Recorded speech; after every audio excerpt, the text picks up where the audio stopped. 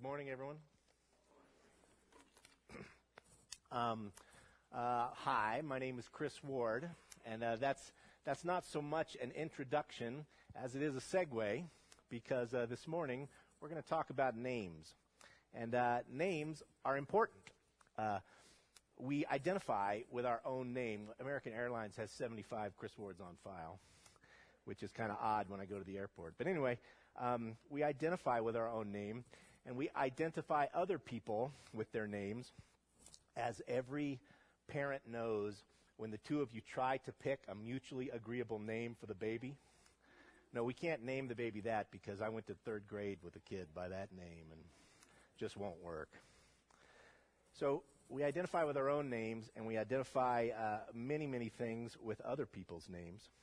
And all of us have attended functions where people didn't know us, where people didn't know our names. And I don't know how many times I have been somewhere. By the way, the bar's pretty low when a color bulletin gets you notoriety. But anyway, I don't know how many functions I have been to where I've slapped one of these things on my chest. And if you're in the South, you have to include your last name. Have you noticed that? But in the West, we don't care. All we care about is your first name. So I write down, hello, my name's Chris, put it on, and I walk away. Just for fun, I found some other funny name tags. Does anybody know who Inigo Montoya is? And what does he say? You killed my father. Prepare to die. That is, in case you don't know, that's from a silly movie, Princess Bride, one of the characters there. Famous character. Got that one off the internet. I don't want to take credit for that one. Do you guys get that joke? Thank you. Appreciate that, Brennan. Okay. Does anyone know what this is? Call me a schmill.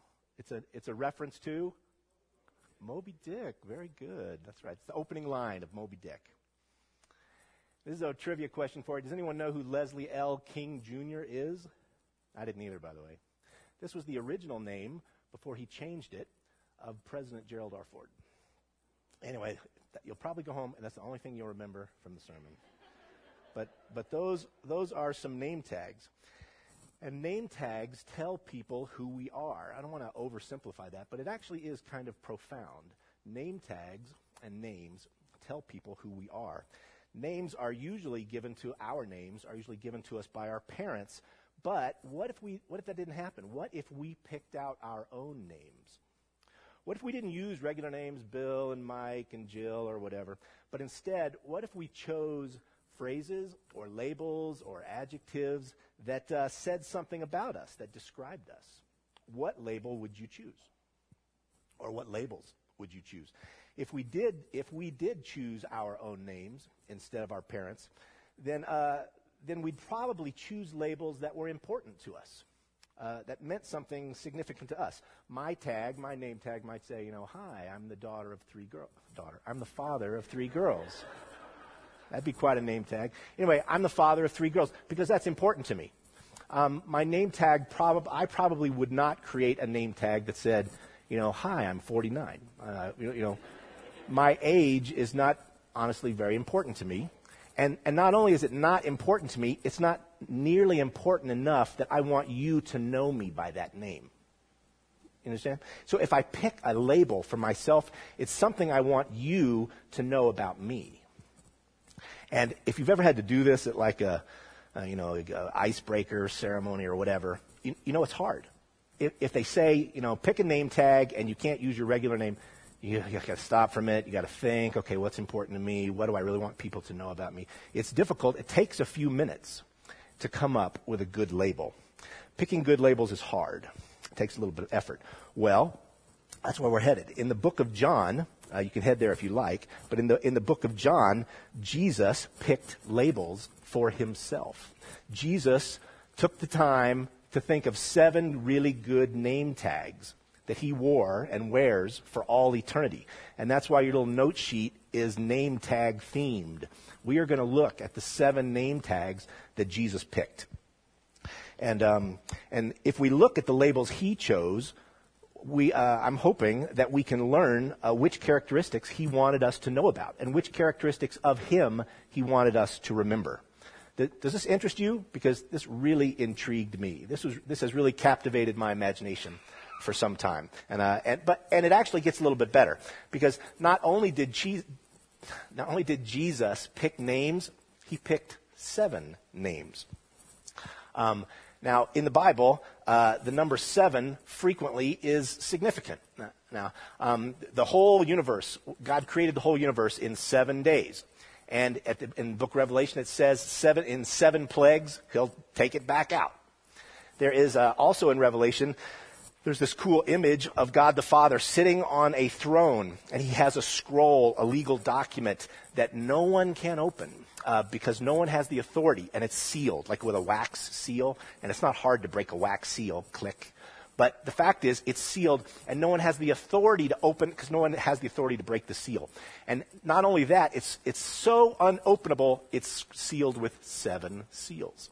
It's like to the max. And in Matthew, there's a passage where Peter comes into some degree of frustration to Jesus. And he says, how many times do I have to forgive somebody? Because this guy's driving me nuts. I mean, what is the maximum number of times I should ever have to forgive anyone? 7? Surely not more than 7, right? And that's the number he chose.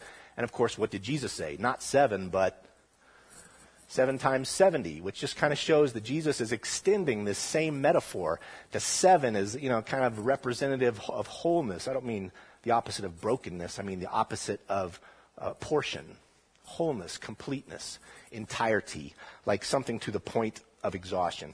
So having said all that, Jesus picked names, and we want to know what those names are, and Jesus picked 7.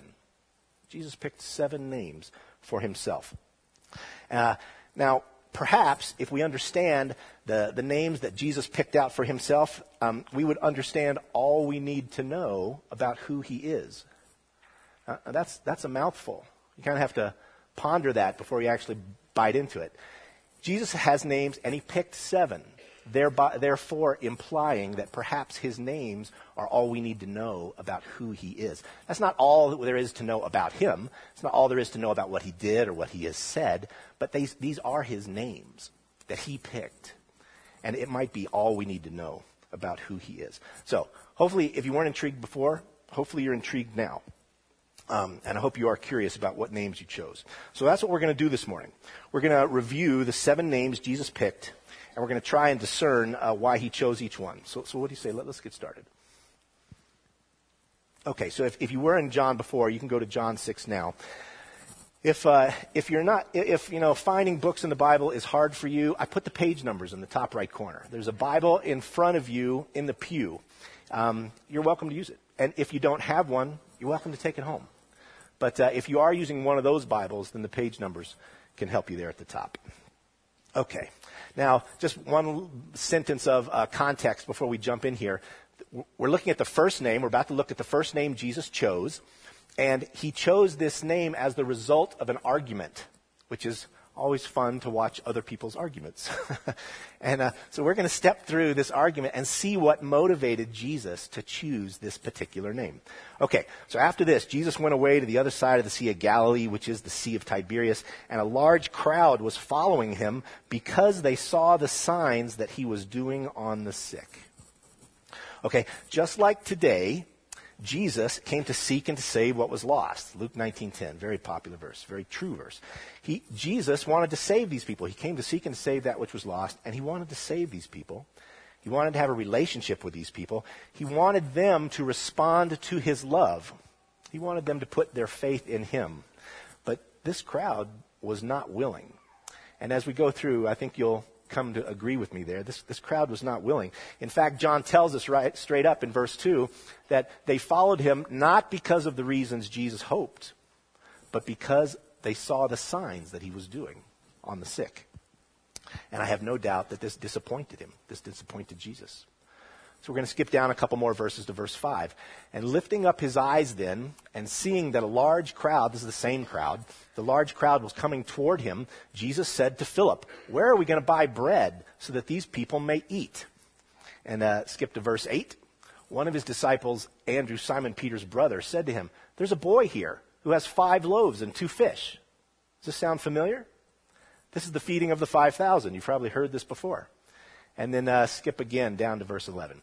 Jesus then took the loaves, and when he had given thanks, he distributed them to those who were seated, so also the fish, as much as they wanted. Okay, so this is the feeding of the 5,000. We've all heard that story. And this is that same crowd. This is that unbelieving crowd. This is that in it for themselves crowd. This is that keep God at arm's length crowd. This is that crowd that's much like people today. Much like people today. And after they had eaten their fill, their attitudes didn't change. It says, verse 14, when the people saw the sign, he's talking about the feeding of the 5,000 there. When the people saw the sign that he had done, they said, this is indeed the prophet who has come into the world. Perceiving then that they were about to come and take him by force to make him king, Jesus withdrew again to the mountain by himself. Now, can you imagine? Can you imagine how great it would be to have a president of the United States that had supernatural powers? No, really. That's the position these people were in. And they made that transition. They headed that way. How great would it be if our president could supernaturally fix the deficit, or defeat our enemies, or make it so that we didn't have to work, or would always know the right decision? I mean, to have a king, in their case, a king like Jesus would be great. He could provide stuff. He could take care of them. What an asset. Right? I chose that phrase kind of intentionally because I think that was the attitude of their hearts. What an asset this guy could be to us. We could really use a man like that. They were using Jesus, and Jesus knew it. And Jesus knew it. And Jesus' response to these people is kind of interesting. Here in this very last verse, it says, Jesus withdrew again to the mountain by himself. I didn't quote all the verses, but actually what he did was, before he withdrew, he sent his own apostles away. They were near a lake. He put them in a boat, and he said, you guys go on without me. He sent the apostles off. And then somehow, the Bible doesn't tell us, somehow he dismissed the crowd or exited from the crowd, and he went to the mountain by himself.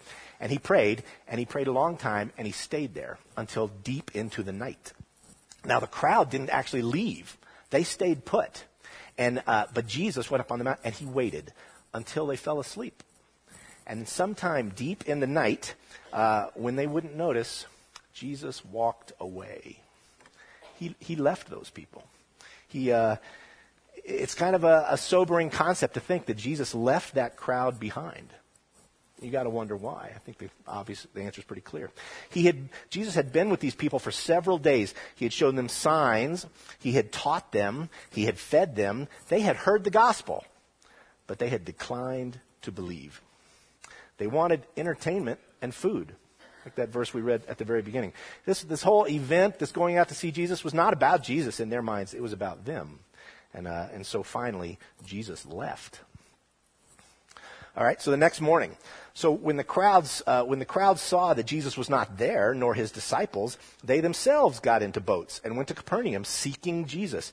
And when they found him on the other side of the sea, they said to him, "Hey, Rabbi, when did you get here? How did you get here? We didn't see you last night. What's the deal? We missed you. How did you get here?"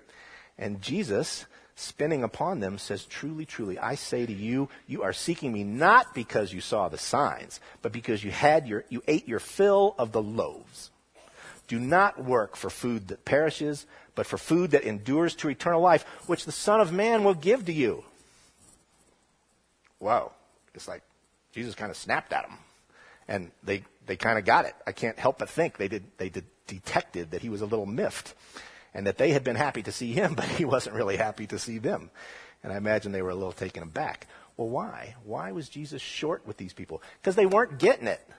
They weren't getting it. He had told them over and over, and they weren't getting it. They were working for food that perishes, is what, in Jesus' own words, do not work for food that perishes. He had told them God's truth. He had confirmed it with miracles, but they were only interested in their own lives, and their own interests, their own needs, their own occupations. Which begs the question, what are your interests? What are our interests? What consumes your time? Where do you spend your energy, your creativity? Where do you spend your money? Is it on things that perish? foolish things like these people were focused on. And the foolish things that these people were focused on were what a lot of people call real life. Rent, kids, family, stuff like that. But Jesus accused them of spending their time on things that perish. I know I'm often tempted to spend my energy on work, on friends, on hobbies, on grades. Jesus wants us all to look beyond that stuff to see him. And here I hope this convicts us all a little bit. But if you go to work every day, but you don't pray every day, you're working for food that perishes. If you read the internet, but you don't read the Bible, you're working for food that perishes. If you're concerned about what your friends think, or your spouse perhaps, or if you're concerned about what people think, but you're not concerned as much about what God thinks, then you're working for food that perishes. Jesus commands us to work for food that endures to eternal life.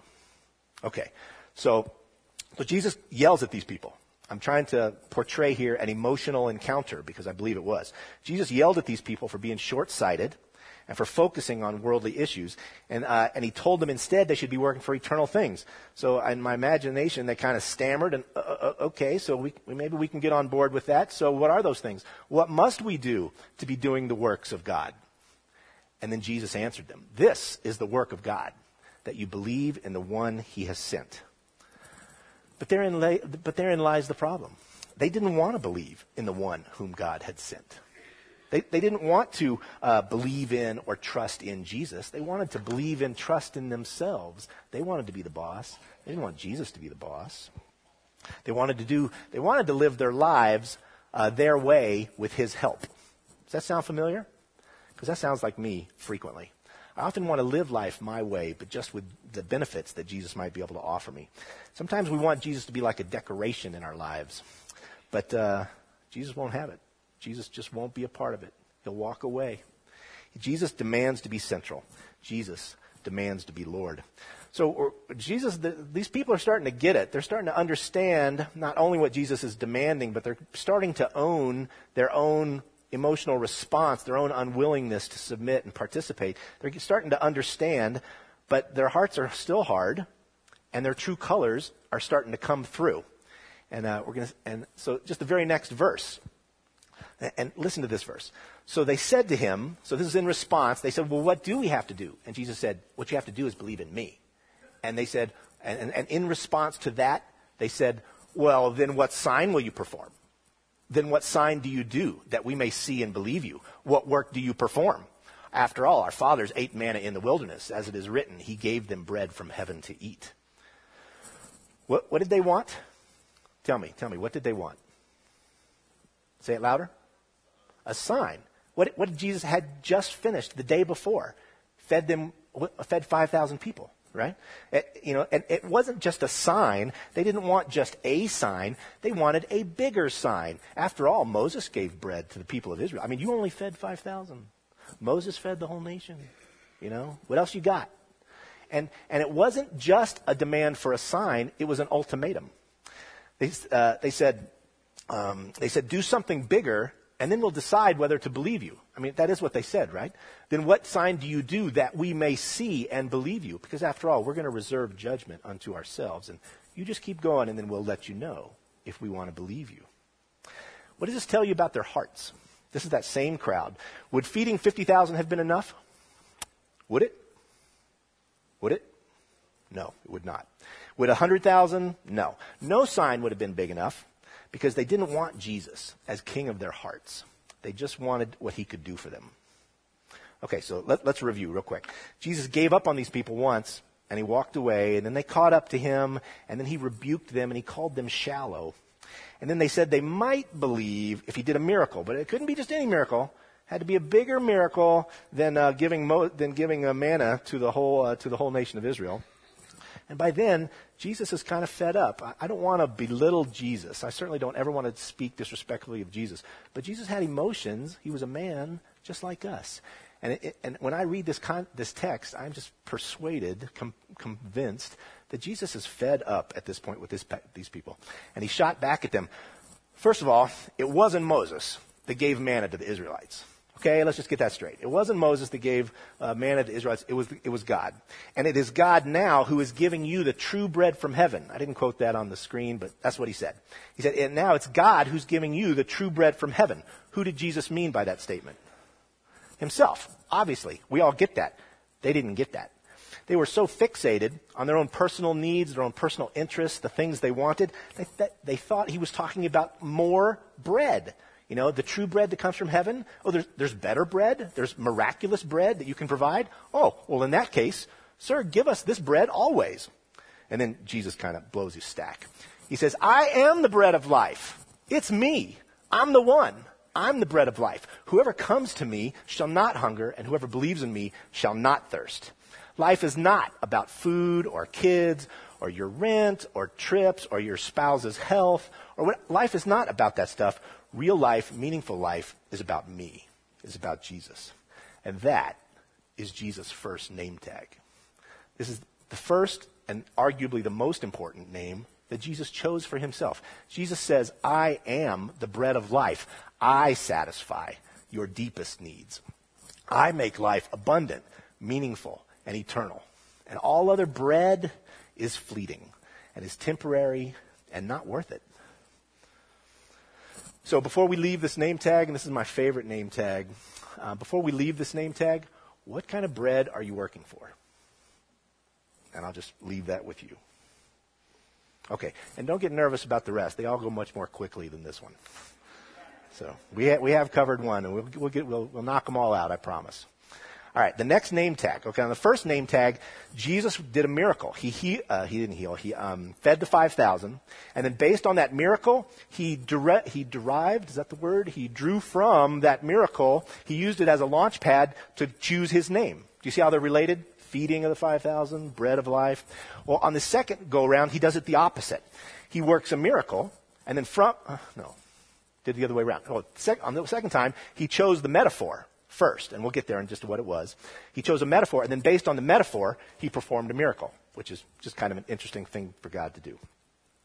Okay, so let's go to John chapter, I'm the light of the world. Sorry. That's what I'm heading for. Okay, John chapter 8, verse 12. He says, when Jesus spoke again to the people, he said, I am the light of the world. Whoever follows me will never walk in darkness, but will have the light of life. Okay, now Jesus if you read this in context, Jesus kind of just jumps right in there. There's not really a transition, at least not one that I can detect. And just out of the clear blue sky, Jesus kind of announces in a public forum, I am the light of the world. And whoever follows me will never walk in darkness, but will have the light of life. Now, again, in context, if you keep reading through John chapter 8, the Pharisees to whom he's speaking at the time interrupt him. And they engage in this somewhat lengthy and somewhat technical argument about a completely different topic. It's like the Pharisees kind of hijacked his conversation. So Jesus kind of takes a step to the side and he deals with this distraction. I'll let you read it if you want. And then the same thing happens, not with the Pharisees, but similarly, Jesus is distracted in chapter 8 twice more. So there's 3 paragraphs. Jesus makes this announcement, I'm the light of the world. And then there's 3 paragraphs of other stuff. And all the while, I can see Jesus eager to get back to where he started. And he gets there in the first in the first few verses of chapter 9. So it takes him a chapter, but he comes back because this is important to him. And he says, while I am in the world, I am the light of the world. And then without distraction, now he's cleared the deck. And without distraction, now he finishes what he began. And he healed the man who had been born blind. You think that's a coincidence? I am the light of the world, healed the man born blind? No, I think not. Okay, so let's read about that. So after saying this, he, Jesus, spit on the ground, made some mud with the saliva, and put it on the man's eyes. Go, he told him, wash in the pool of Siloam. This word means sent. So the man went and washed and came home seeing. Can you imagine? Can you imagine? He came home seeing. All right. So I'd like to suggest to you that the title Jesus has adopted here, Light of the World, I'd like to suggest that it might be a little more complex and subtle than you or I have thought of in the past. You know, we're all very familiar with this claim. We've heard it a lot. And, of course, Jesus is the light of the world. But it kind of befuddled me a little bit when I started thinking about what does it exactly mean for Jesus to have claimed to be the light of the world. And of course, the answer I've had ever since I was 7 sprang to mind. Well, that's easy. We live in darkness, kind of like that blind guy, and Jesus gives us light. So there you go, light of the world. But in so saying, by saying Jesus is the light of the world, was Jesus trying to communicate that I give knowledge to the ignorant? Is it really just about information? By saying I'm the light of the world, is he saying I'm the source of information? Probably not. It's surely true that Jesus is the source of information, but I'm suggesting to you that he probably meant more than just that by claiming to be light. It's probably true, but it's probably incomplete.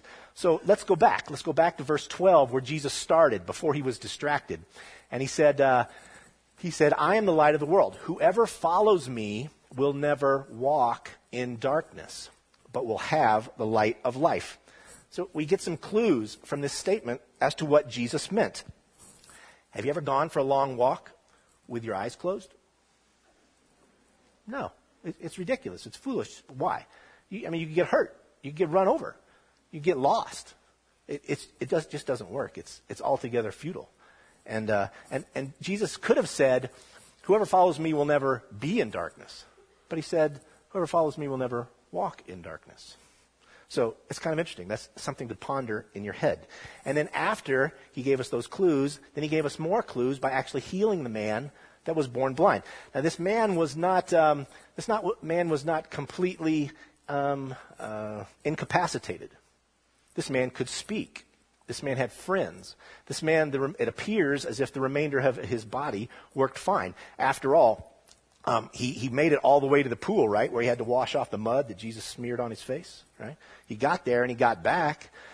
So specifically, how did light, and I'm suggesting to you that's the same thing as sight in this case, but for this man, how did light really help him?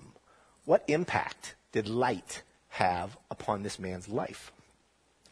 Well, about 1 million ways, right? For the first time in his life, he could go anywhere he wanted to go. Never done that before. He was born blind. He could do almost anything he could imagine. It's silly things. He couldn't fly, but he probably wanted to run. He could not run before, but now he could do 100 things that he could, and then think bigger than that. He might get work. He might buy a house. He might have a wife. He might have a family. It's like this guy's whole life opened up. The possibilities available to this guy, it's like a door just opened and light streamed in, no pun intended, and suddenly he is able to do things that he never dreamt were possible for him to do. Light enabled him to do what he could have never done in darkness. Light restored his potential. He had eyes and he had eyes and legs, and God, in my opinion, God designed him to see and to run. But he could never do those things in darkness. With light, he could. And likewise, we have souls, and we were designed by God to love him and enjoy him. We can never do that in darkness. But in light, we can. With Jesus, the light, we can. So, are you trying to walk in darkness? I don't want to be overly metaphorical here, but if you're trying to walk in darkness, it ain't working. I'm sure it ain't working. Have you given up on your dreams? Dreams that seem to you like they should really be available to anyone. Dreams that seem reasonable, that you felt like you were designed as a person to do, but they're just out of your reach. Dreams of a happy marriage. Dreams of a meaningful life. Dreams, I just want to have hope for my future. Dreams of my calling, whatever your calling is, whatever you feel like God's called you to do in your life. Have you given up on those dreams? Do you feel like you're just walking in darkness, like there's really no hope for you to achieve these things? Have you given up on the whole God thing because you just can't make it work? Well, Jesus can fix that. In fact, Jesus says, I am the light of the world. I rescue people from futility and impotence. I think I might get a tattoo that says that. That's a joke. I rescue people from futility and impotence. That just rings so powerfully in my heart. Jesus rescues people from futility and impotence. Back to Jesus speaking, I can make your life more abundant than you can imagine. He is the light of the world. He restores potential. Okay, so this next name number 3, is a short one. When you read John chapter 10, we're skipping ahead to John chapter 10, Jesus employs this whole sheep motif, this whole set of story circumstances that has to do with sheep. He talks about a shepherd and a sheep pen and the gatekeeper and sheep and wolves and thieves, and I think that's all. And then he uses these things as illustrations. So let's go to John 10. It says, so Jesus again said to them, truly, truly, I say to you, I am the door of the sheep. Some translations say gate. I think gates are kind of cool. I like gate better because I don't think sheep use doors. Anyway. Truly, truly, I am the door, the gate of the sheep. All who came before me are thieves and robbers, but the sheep did not listen to them. I am the door. If anyone enters by me, and don't underestimate this last sentence, if anyone enters by me, he will be saved, and he will go in and out, and he will find pasture. Okay, so in this case, Jesus, he has this big motif, but he picks the gate. He picks the door. And he says, that's like me. I'm like the gate. And he says, those that use the gate, those that come through me are saved. He doesn't say saved from what, but he says saved, so presumably saved from harm, somehow helped, saved. And they prosper. I know we're scared to use that word in evangelical circles, but I think that's the connotation of going in and out, traveling safety and finding pasture. What does sheep want more than pasture? I can't think of anything. He's just saying, if you come through me, you can prosper. But let's go back to the first part. I am the gate, or I am the door. Many men have tried to be the doorway to God. Many men have tried to insert themselves between others and God. It never works. Jesus is the gate. This starts out, it finishes with a promise, but it starts with a claimed exclusivity. Jesus doesn't say, I'm one of the gates, I'm one of the doors. He says, I'm the gate. I'm the gate. There's no other door to the Father but through Jesus. If you think there's lots of ways to God, you just need to do your best. And if you're a good person and you try hard and you do your best, then really what else could God want? I mean, God would be happy with that. That ought to be enough. Well, I'm sorry. Jesus disagrees. And that's a fact. And I'm not trying to be argumentative, but if you really believe that, then you got to square that with Jesus. Because Jesus says, I'm the gate. I'm it. I'm the door. No, you can't get there unless you go through me. So, as I said a moment ago, this starts with a claim of exclusivity. I'm the gate. I'm it. And then it ends with a promise. If you seek the Father through Jesus, you'll go in and out, you'll be safe, and you'll find pasture. And that's where he picks his name tag. Third name tag on Jesus' chest. He says, I am the gate. There are no other paths to God. And I offer protection. I offer safety. And I offer prosperity. And prosperity doesn't necessarily mean money. It could mean money. I'd be happy for, honestly, I feel like the Lord has blessed us all financially. I mean, we live in the richest country in the world. But I know people that have a lot less money than I have. And I look at their lives and I go, wow, that is one rich man. That is a prosperous person. So anyway, let's go to the next name tag. So Jesus started with this motif of the sheep, and he's, all these components, shepherds, wolves, shepherds, gates, sheep, a couple others. And he continues with this same motif, but he chooses a different element. Instead of saying, I'm like the gate, now he says, I'm like the shepherd. Okay? So let's read that. John 10:11. I am the good shepherd. The good shepherd lays down his life for the sheep. He who is a hired hand and not a shepherd, who does not own the sheep, sees the wolf coming and leaves, leaves the sheep and flees. And the wolf snatches them and scatters them. He flees because he is a hired hand and cares nothing for the sheep. I am the good shepherd. I know my own, and my own know me, just as the Father knows me, and I know the Father, and I lay down my life for the sheep. It's quite a claim. Really, quite a claim. I didn't point it out because we're trying to go fast, but in this discussion about the sheep, Jesus is talking to his political enemies, the Pharisees. And I wonder who he meant when he said, some people aren't legitimate shepherds. Some people act like hired men and don't take good care of the sheep and they run away. Jesus is a confrontational person. He really is. And he puts it in these guys' face and they know he's talking about them. But then, contrastingly, He calls himself the good shepherd. He is not self-serving. He cares for the sheep. In fact, he lays down his life for the sheep. I tell you guys, I am honored personally to serve as an elder here at Parkside Bible Fellowship. But I have to confess to you that I'm not a very good shepherd. Often, my feelings, and they're about this far below the surface, my feelings and my pride especially conflict with my duties. And I confess that to you, but I also predict that I am not alone in those failings. I'm not talking about the other elders. I'm talking about us. That I am not alone in those failings. And we, all of us, often look to other people to provide us the things we need. And I'm not talking about necessarily things, but to provide us what we need. And sadly, they fail us. Young people, your parents might have failed you already. And as you get older, you will notice more and more mistakes that they made, that we made as parents. Victoria Lee's on that path. And ladies, if you're single, you probably rely on a good friend. And if you're married, ladies, then you likely rely on your husband. But in either case, the person upon whom you rely will fail you, will someday fail to protect you, fail to love you, fail to provide for you in the way that you needed it, and in the way they should have, and in the way they could have. But we fail each other. And men, whether you're married or not, sometimes we think we can do it. Whatever it is, we're pretty sure we can do it. And when we fail, we not only fail those we love, which hurts us, but we fail ourselves, which hurts even more. And earlier I said the first one was my favorite name tag. I think this one is my favorite name tag.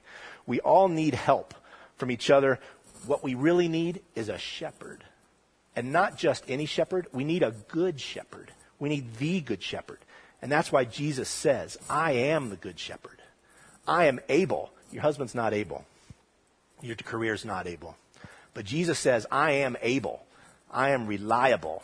I will not let you down. And I am trustworthy. I will care for you. Wow, praise God. That's just fabulous. Jesus says, I will care for you. Today, if you are fearful, if you are nervous, if you are insecure for a good reason, take comfort. Jesus is the good shepherd, and he will care for you. Okay, so another name. Let me give you a little better context for this one.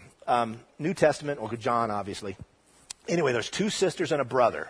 Their family, and they were close friends of Jesus. The three of them were close friends of Jesus. Jesus stayed at their house whenever he was in town. They were like family, the four of them. They were like family.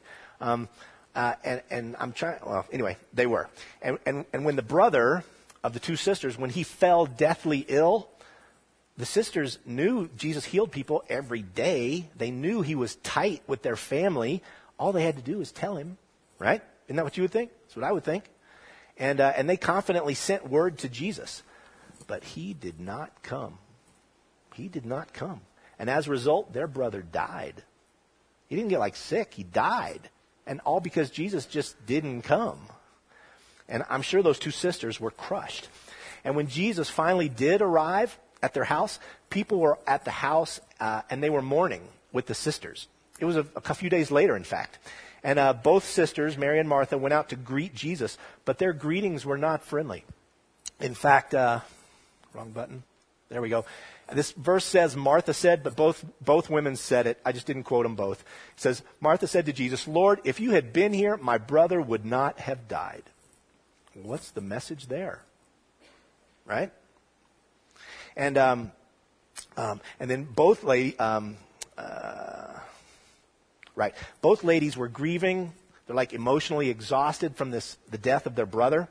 And then shortly thereafter, a few verses later, when Jesus saw her weeping and the Jews who had come with her also weeping, he was deeply moved in his spirit and greatly troubled. Now, this is an emotional day for Jesus too. And a few moments later, I didn't quote it for you, but a few moments later, maybe not moments, but minutes later, Jesus actually breaks down and cries. That would take a lot. It would get our attention if you saw a man break down and cry. And he did. And what I'm deriving from this, what I'm learning from this, is that Jesus never intended death to happen. It was not his idea. It came with the fall. He never intended death to separate us from each other, like the brother from the sisters, or from him. And that's what hell is. Hell is separation from God forever. Jesus never intended that to do it. In fact, that kind of separation, that kind of death, makes Jesus weep. Makes him weep. I mean, just kind of dwell on, this is a big deal to God. He wishes that none should perish. 2 Peter 3:9. So, and as a result, Jesus said, I am the resurrection and the life. Whoever believes in me, though he die, yet shall he live. And everyone who lives and believes in me shall never die. And then he asks a very simple question. Do you believe this? Jesus' name tag says, I am the resurrection and the life. I can deliver you from death. Do you believe this? And do you? That's the application. Do you? Do you believe this? I believe this. I really do. Okay. So this happened, I don't have to go there. Anyway, just several days, probably less than a week after this happened, after this event. Jesus went to Jerusalem with his apostles to celebrate the Passover, which was a special dinner. And he was having this special Passover dinner with his apostles. And it was the night of Jesus' arrest, the night prior to Jesus' crucifixion. And Jesus knew this. He knew it. None of the apostles did, but Jesus did. And understandably, Jesus had much to say. This is his last night with the apostles, and he had a lot to say. But nonetheless, he made a couple announcements, 3 announcements that kind of just blew their socks off around this table. They never saw, the apostles never saw these announcements coming. And the first thing he said is, one of you is going to betray me. What? What did you say? I mean, it would be like Brennan taking the church bank account and fleeing to Croatia. We'd all say, what? Are you kidding? What do you mean betray me? He doesn't know the combination, by the way. But I don't think. I made that up. Anyway, the point is, I shouldn't even have cracked that joke. Sorry, we were doing so well. Jesus makes an announcement that one of you will betray me. And it sets everybody back. They're just kind of blink, blink. What did you say? And then he went on. And he said, furthermore, I'm leaving you. And you can't come. What? What did you say? You didn't mean that. You're leaving? What do you mean by that? I'm sure you don't mean you're really leaving. And then finally he said, and you'll understand this later. And the notion of this whole betrayer thing, I mean, that's a shock, but they can deal with it. They have some ideas. They can work on that. We can address that problem. But this notion that Jesus would abandon them after 3 years together, that was incomprehensible. You know, the apostles were aghast. Like, would he really leave them after all we have been through together? Why now, when we're so close, would Jesus quit? What is he thinking? Does he really mean it? Will he really leave now? And then Peter, because he's Peter, he just pipes right up. He goes, Lord, why can I not follow you now? I will lay down my life for you. You know, God bless Peter. He's a warrior. He's strong. I will lay down my life for you. And then Jesus, confusing them even more than they're already confused, says, you know the way to the place where I am going. Sorry. I'll come back to that. He says to them, first he says, I'm leaving. You can't come. Peter says, why can't I come? I'm willing to do whatever it takes. I'll go. I want to come. And Jesus says, well, you know the way to where I'm going. And then Thomas says in response to that, he says what everyone was thinking, Lord, we don't know where you're going. So how in the world are we going to know the way? Don't tell us we know the way. We don't even know where you're going. So how in the world can we know the way? And then in my imagination, very calmly, Jesus turns to Thomas and very peacefully says, I'm the way. I'm the way. What do you mean you don't know the way? I'm the way. I'm the way, the truth, and the life.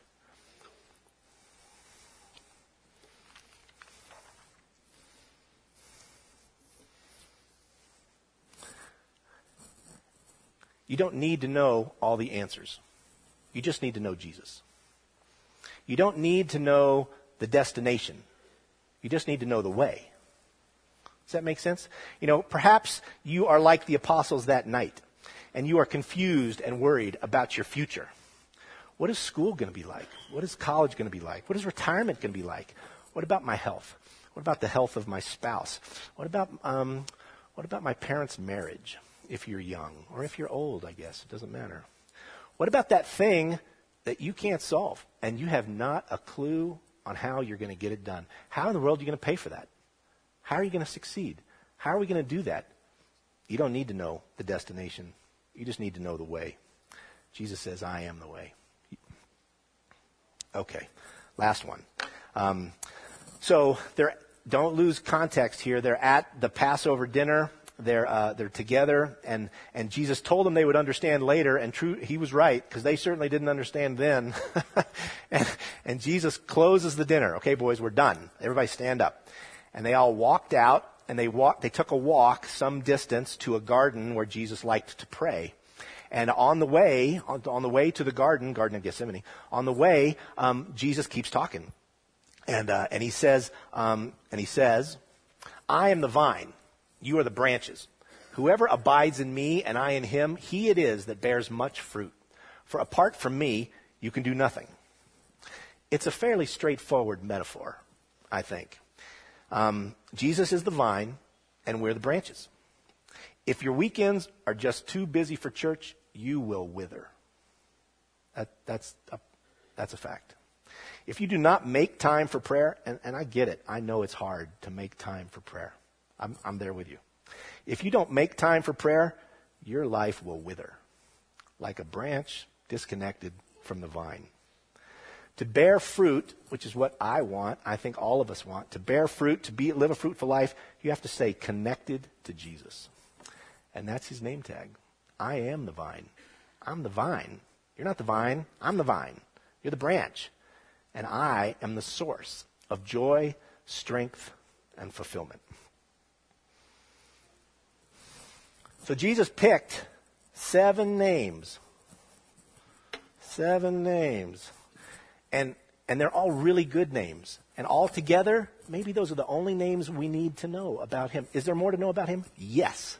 But those 7 names, if you're on a desert island, maybe those are the only 7 you need. And you'll know who Jesus is if you dwell on those, if you learn those. So if somebody comes to you and says, I hear you go to church. What is this Jesus guy like? What's he like? What kind of guy is he? Well, Jesus says, I am the bread of life. I meet your deepest needs. I am the light of the world. I rescue you from futility, and I restore potential. I'm the gate. I'm the only path to God. I'm the good shepherd. I will care for you. I'm the resurrection and the life. I can deliver you from death. I'm the way. I'm the truth. And I'm the life. I can navigate your path. I can get you there. You don't know how to get there? I know. Just stick with me. And I am the vine. I can make your life fruitful. Is that good news? It is good news, in case you're confused. That's fabulous news. I hope this impacts you. I hope you are tormented by these words all week long. I hope that these words burn into your hearts. They have for mine. I almost broke down and cried when I talked about the gate. Let's pray.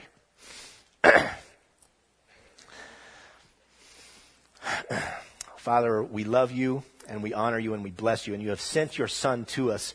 What a joy, what a treasure, what an opportunity. We're like blind people, and then you show up and you throw open the door and this light streams in and our whole lives get better. The stuff we didn't even dream of. We didn't even know life could be this good.